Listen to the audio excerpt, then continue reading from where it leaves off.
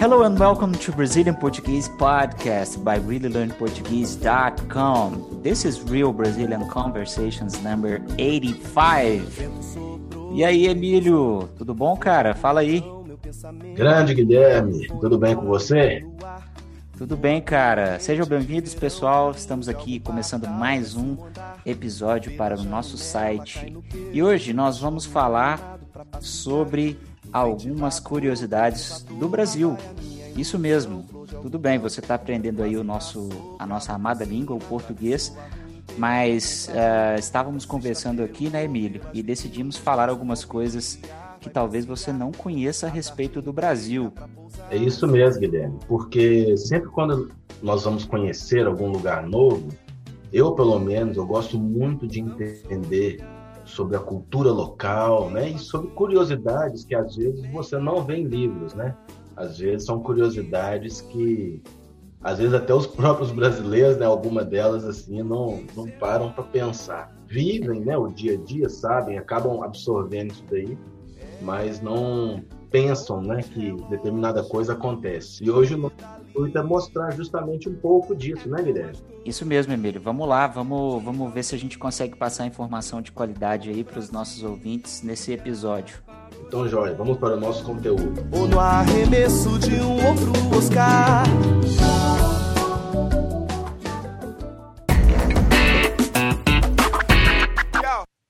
Então, Guilherme, vamos começar um pouco falando sobre a parte histórica do Brasil, né? O Brasil tem 520 anos.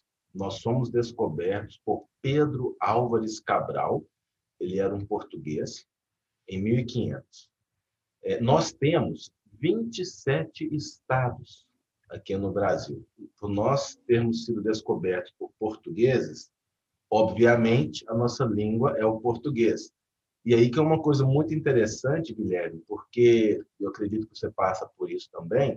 Muitas pessoas acreditam que aqui no Brasil se fala espanhol, né?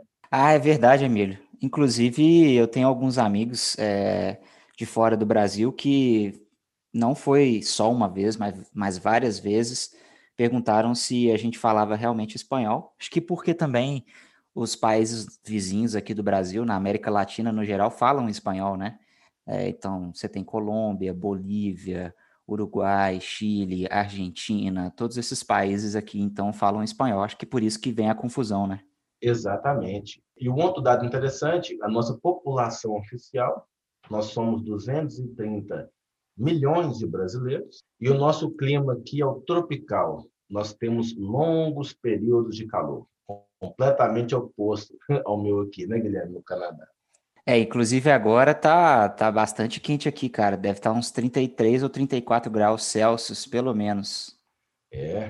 Aqui no Canadá teve uma tempestade de neve, então nós estamos bem ao contrário daí, né, Guilherme?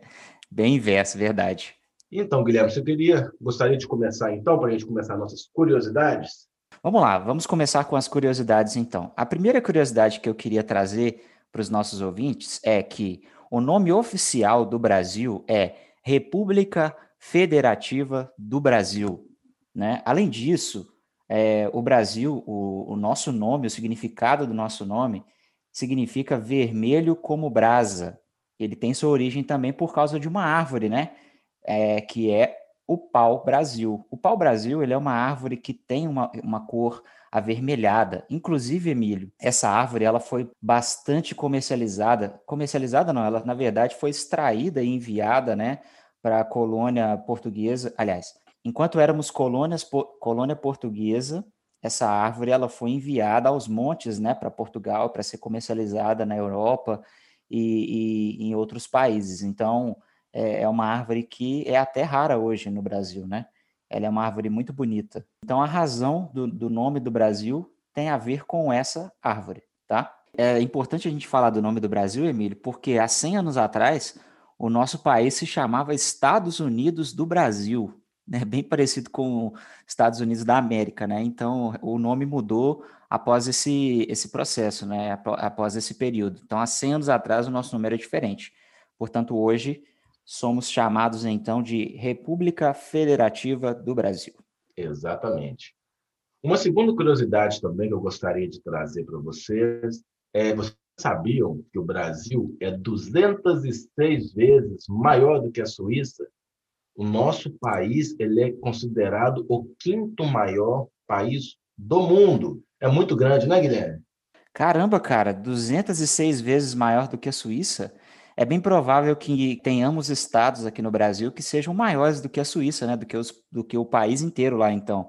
Eu acredito que até Minas Gerais, né? O estado que a gente vive, aliás, eu vivo, que você também já viveu, deva ser, se não maior, mas pelo menos do mesmo tamanho do que a Suíça, né? Com certeza. Quando a gente pensa que cabem 206 suíças no Brasil, podemos dizer até com uma certa segurança que muitos dos nossos estados são até duas, três vezes maiores que a própria Suíça, né? Legal, cara. Realmente é um país muito grande, né? Muito vasto. Isso. E trazendo um pouco de números para vocês também, o território brasileiro geográfico, né, o tamanho dele, é de 8.515.767.049 metros quadrados. Ou seja, é gigante, né, Guilherme? Caramba, cara, realmente, realmente o Brasil é um país de tamanho quase continental, né? Exatamente, são números assim bem expressivos. Muito bacana. Uma terceira curiosidade também que eu gostaria de trazer para vocês. Vocês sabiam que o Brasil é o maior produtor de café do mundo? E aqui eu tenho que fazer um famoso pause. Brasileiro ama ou não ama café? Demais, cara, demais. A cultura de tomar o cafezinho aqui no Brasil é gigantesca, é muito vasta. Inclusive, Emílio, falar sobre café é interessante porque hoje se tem uma noção e talvez até uma utilização, né, mais gourmet do café, que a gente fala. E agora a gente tem, então, uma série de máquinas diferentes e as pessoas agora estão comprando mesmo máquinas que antigamente a gente só via em lojas, né? Hum, Nós só víamos em cafés especializados e tal. E agora o brasileiro realmente tá trazendo isso para dentro de casa e comprando cafés diferentes.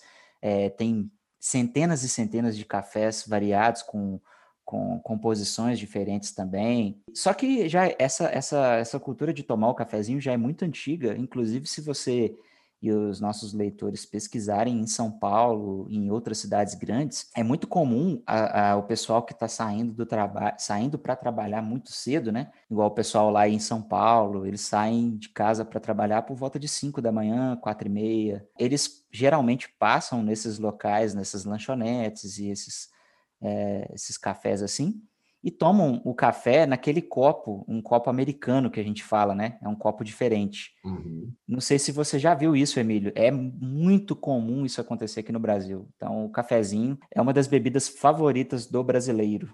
Exatamente. É até interessante você mencionar isso daí. Não sei se é só em Minas ou se no Brasil todo se reproduz dessa mesma forma, mas você já reparou, Guilherme, quando as pessoas vão pedir o cafezinho, é literalmente um cafezinho. A pessoa começa a colocar e você, para, tá bom, tá bom, tá bom, tá bom. Você toma aquele cafezinho, depois você pede outro. Por que nós já não enchemos o copo de uma vez só, né? Acho que o brasileiro gosta de tomar, é o famoso cafezinho mesmo, né? Só um Só pouquinho. aquela quantidade mínima, né? Isso. Eu acho que tem a ver com aquele gosto geral, assim, que é da população, de tomar o café muito quente, colocar só um pouco e balançar o copo, né? Já percebeu isso? Já. Então você coloca o café e ele está muito quente, naturalmente, e aí você balança bastante assim para esfriar um pouco, e aí vai tomando aos poucos e depois enche o copo de novo mais um pouco, né? É bem diferente de outros lugares. Ou você já viajou bastante, eu já viajei um pouco também. Em outros lugares, o normal é você realmente tomar um copo grande, né? Isso. Você toma aquele copo grande e aí tem diversas formas diferentes de tomar o café também. Mas no Brasil, geralmente nas grandes cidades, nos grandes centros, o cafezinho é tomado dessa forma. É um copo grande de vidro, transparente, coloca-se só um pouco, muito quente e balança o copo soprando. E aí varia de gosto também, porque muitas pessoas gostam de tomar sem açúcar, outras já gostam de colocar açúcar. Tem um local aqui na nossa cidade e em outras também que é muito comum que se adoce o café com rapadura e não com açúcar direto, né, Emílio? Não sei se você já ouviu falar disso. Sim, sim. Principalmente na roça, né? Na roça faz muito isso. Isso, na roça é muito comum. Para os nossos ouvintes aí que não conhecem, a rapadura, ela é considerada um doce, mas ela é extraída da mesma planta, né? Do mesmo vegetal que é extraído o açúcar, só que o açúcar ele já passou por um processo químico muito refinado e etc. A rapadura, ela é quase que a cana de açúcar mesmo, na sua origem ali, né, Emílio? Legal, então acho que do café tem muitas formas diferentes de tomar, mas a curiosidade principal, então, é que realmente o Brasil é o maior produtor de café do mundo. A gente exporta bastante café para o Japão, para a Coreia do Sul e outros países, né, Emílio? Isso, isso. Inclusive, no nosso estado, a 2 horas e meia da nossa casa, né, Guilherme? Lá em Três Corações, é eleita também a cidade que mais, uma das cidades, né, que mais exporta o café para o mundo. Seria Três Corações, os dois estados, né, seriam São Paulo e Minas Gerais, e a cidade de Três Uhum. Corações é referência na exportação de café. Emílio, eu só queria comentar mais uma última coisa. É muito legal quando você viaja pelo interior do Brasil, por exemplo, quando você sai de Minas Gerais e vai para São Paulo, você vai ver centenas e centenas de plantações de café. Inclusive, eu tenho uma amiga próxima, cujo pai é produtor de café, né? E então, às vezes, ela levava para a gente lá aquele café bem, quase que manual o processo de produção, né? Uhum. Então, muito gostoso também. Então, quando a gente está viajando aqui pelo interior de Minas e São Paulo, a gente vê realmente uma grande quantidade de plantações de café. É isso aí. Qual seria a quarta curiosidade, Guilherme? Bom, vamos lá. Indo para a quarta curiosidade, existe um estado do Brasil, Emílio, e você comentou logo no início do episódio que nós temos 27 estados, né? Existe um estado do Brasil que é o Tocantins, ok? Não sei se os nossos ouvintes conhecem, mas o Tocantins, ele é o estado mais novo do Brasil. Emílio, é curioso, mas até 30 anos atrás, o estado do Tocantins não existia. O território, a região que hoje é o estado de Tocantins, fazia parte do estado de Goiás, Olha só, é bem recente então, né? bem recente. Ele foi criado juntamente com a nossa Constituição, né? Então, a nossa Constituição, ela também é muito recente. A Constituição do Brasil, ela foi criada em 1988 e, portanto, junto com a criação da Constituição, a criação do estado do Tocantins. É muito interessante a gente citar também que o estado do Tocantins também é relativamente vasto, tá, Emílio? Então, ele ocupa uma área de aproximadamente 280 milhões de quilômetros quadrados. E essa região do estado do Tocantins, como nós mencionamos também em relação à Suíça, ela é maior, a região, o estado, é maior do que o Equador e a Nova Zelândia. Então, realmente é um estado muito grande. Eu tenho, Emílio, um amigo muito próximo que mora no Tocantins.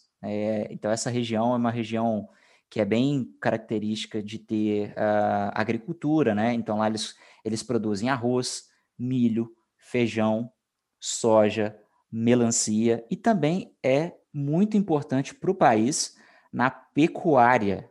Tá? O que é a pecuária? A pecuária é a criação de gado, né? Muito interessante isso daí. Ô, Emílio, eu queria só citar mais algumas características do Tocantins, né? Além dessa produção e do comércio Uhum. que nós falamos, a vegetação do Tocantins é muito variada, né? Então, ela é primordialmente cerrado. Então, o cerrado é aquela região que é característica de ter árvores de pequeno porte, poucas folhagens, raízes longas, né? Porque é uma terra mais seca também, então elas têm que procurar água bem fundo no solo, né? Uhum. E ela tem aquele caule também, né? O caule é bem grosso, é bastante grosso para poder aguentar não só o sol, mas a estação seca no geral, né? Uhum.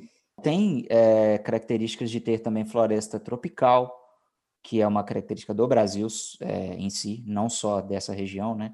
Tem também o Campo Limpo, tem também a Floresta Equatorial e também o Campo Sujo, que é uma divisão do Cerrado, que apresenta árvores bastante espaçadas umas das outras, então é onde você vai ver quase que aquela pradaria, né? Uhum. Com aquela grama e tal, bem legal. Então a vegetação do Tocantins é assim. E o clima, Emílio, vale a pena a gente citar também é o clima tropical de savana, que é assim, é muito quente numa estação do ano, numa época do ano, mas tem bastante chuva e tem um outro período da estação do ano que é muito seco. Então, basicamente, é esse a característica do estado do Tocantins. Não precisa mudar, vou me adaptar ao seu jeito, seus costumes, seus defeitos, seus ciúmes, suas caras, pra que mudá-las? Não precisa mudar. Olá, Emílio, continuando aqui com as nossas curiosidades do Brasil, a próxima curiosidade que eu gostaria de citar está relacionada com o Rio de Janeiro. Para quem não sabe, o Rio de Janeiro é uma das cidades mais famosas do nosso país. Inclusive, se a gente perguntar para os estrangeiros, quando a gente fala do Brasil, talvez a primeira cidade que venha na mente deles é o Rio de Janeiro, né?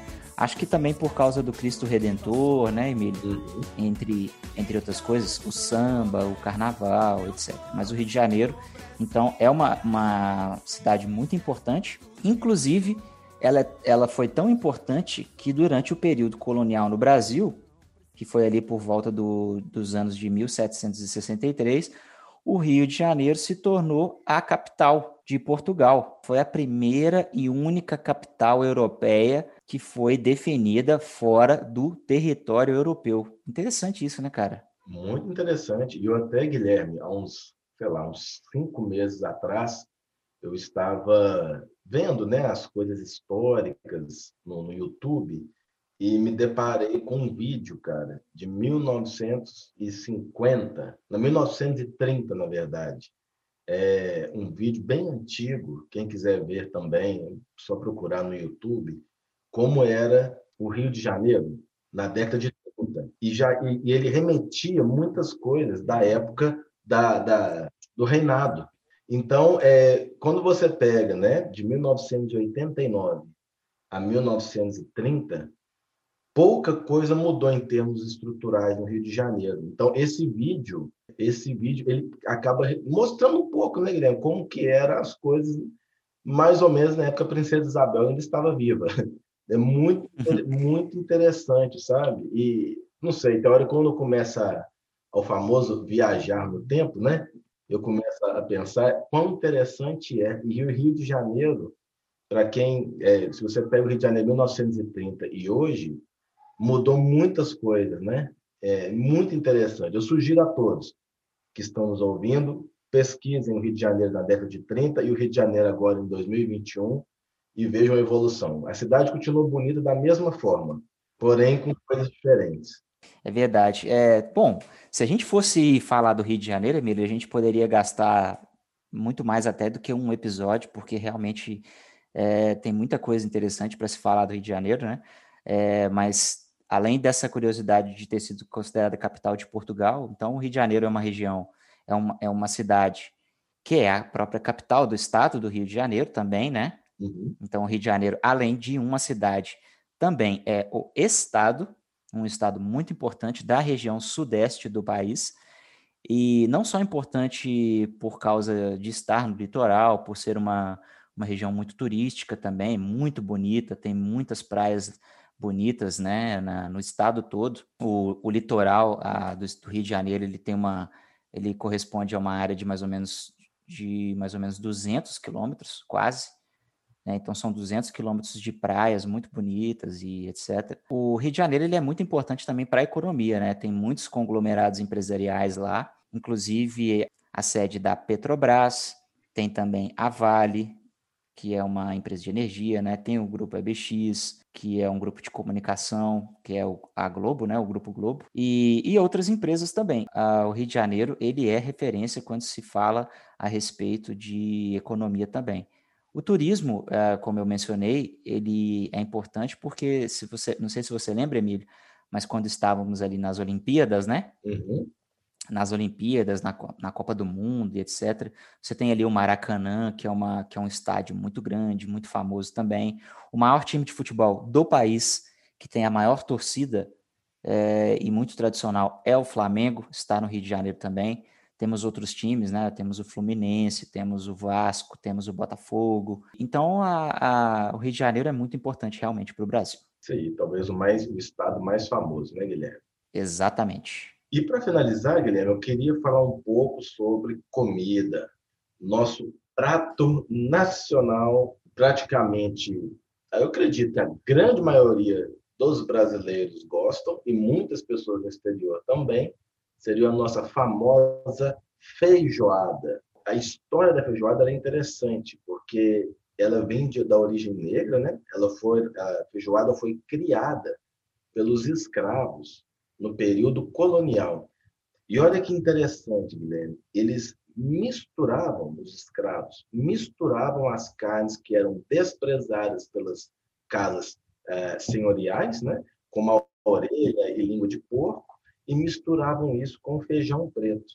E olha que interessante, o que era considerado desprezado naquela época, hoje é uma iguaria que, se você for aqui no Canadá, por exemplo, um dia minha esposa queria comer, era quase $40 uma porção de feijoada. Olha só. Caramba, cara. É interessante isso daí, né? Quando você pega como ela surgiu, né? Da forma como a ideia foi criada, né? Na verdade, ninguém pensou nisso, foi a necessidade que criou o prato, vamos falar assim, né? Uhum. E hoje é considerado um prato até de luxo fora do Brasil, né? É verdade, Emílio. A feijoada, ela é unanimidade. É muito difícil você ver falar uma pessoa que não gosta de feijoada, né? E porque realmente ela é muito gostosa e ela é muito comum aqui também em Minas Gerais, né? O estado que eu moro hoje, que você também morou. Então, além dessa curiosidade, além desse fator interessante, que é o fator cultural, histórico, a feijoada, ela é servida, né? E como você falou, ela tem o feijão, a característica principal é de feijão preto. Então, além desses ingredientes de carne que você falou, que é de porco, né? Orelha de porco, língua e etc., a feijoada, ela é servida também com a farofa, né? Que é uma farinha, uma espécie de uma farinha temperada, que é muito gostosa. O arroz branco, que é um prato extremamente tradicional no Brasil. Dificilmente hoje você vai almoçar em qualquer lugar e não vai ver um arroz branco. É muito comum. Inclusive, é uma das coisas que a gente mais sente falta quando a gente vai para fora do Brasil, né, Emílio? Exatamente. Então, a gente tem também a couve refogada, a couve que é um legume, né? E laranja fatiada. A laranja é uma fruta. Então, essa basicamente é a composição da feijoada. Ela é servida dessa forma. Exatamente. Meu pai, por exemplo, adora feijoada. Se deixasse por ele, comeria todos os dias no almoço e na janta também, né? E quando a gente está fora do país, quando nós estamos, na verdade, no nosso país de origem, às vezes a gente acaba negligenciando algumas coisas. A gente só dá o devido valor, né, quando a gente sai do Brasil. E essa questão da feijoada é um exemplo desse. Ter que pagar em reais, que seria aqui, né, praticamente R$120 em uma porção de feijoada, sendo que, né, na nossa cidade especificamente, você encontra com preços bem mais baratos, né, Guilherme? Sem dúvida, cara. Eu te digo uma coisa, quando eu chegar aí no Brasil, acho que eu vou comer muita feijoada para ter um estoque aqui para aguentar ficar aqui mais de um ano sem comer, Guilherme. Cara, é bom pra gente realmente dar o devido valor, né, nas coisas que a gente aprendeu e consome desde criança e tal. Muito legal. Bom, Emílio, é isso, cara. Eu acho que a gente conseguiu abranger bastante coisa aqui, de algumas curiosidades do nosso país. Então, a gente até pretende, inclusive, fazer outros episódios, né, Emílio, com este mesmo tema, trazendo outros assuntos que são comuns aqui do Brasil para o nosso leitor, para o nosso ouvinte. É isso aí, cara. Te espero no próximo episódio. Isso, caso vocês tenham, né, nós sempre dizemos isso, caso vocês tenham alguma ideia ou um feedback que gostariam, né, de nos dar, por favor, fiquem à vontade, porque esse projeto é um projeto que nós amamos muito e nós queremos fazer o melhor para todos vocês, né, Guilherme? É isso aí. Emílio, muito obrigado, cara. Até a próxima. Até a próxima. Não precisa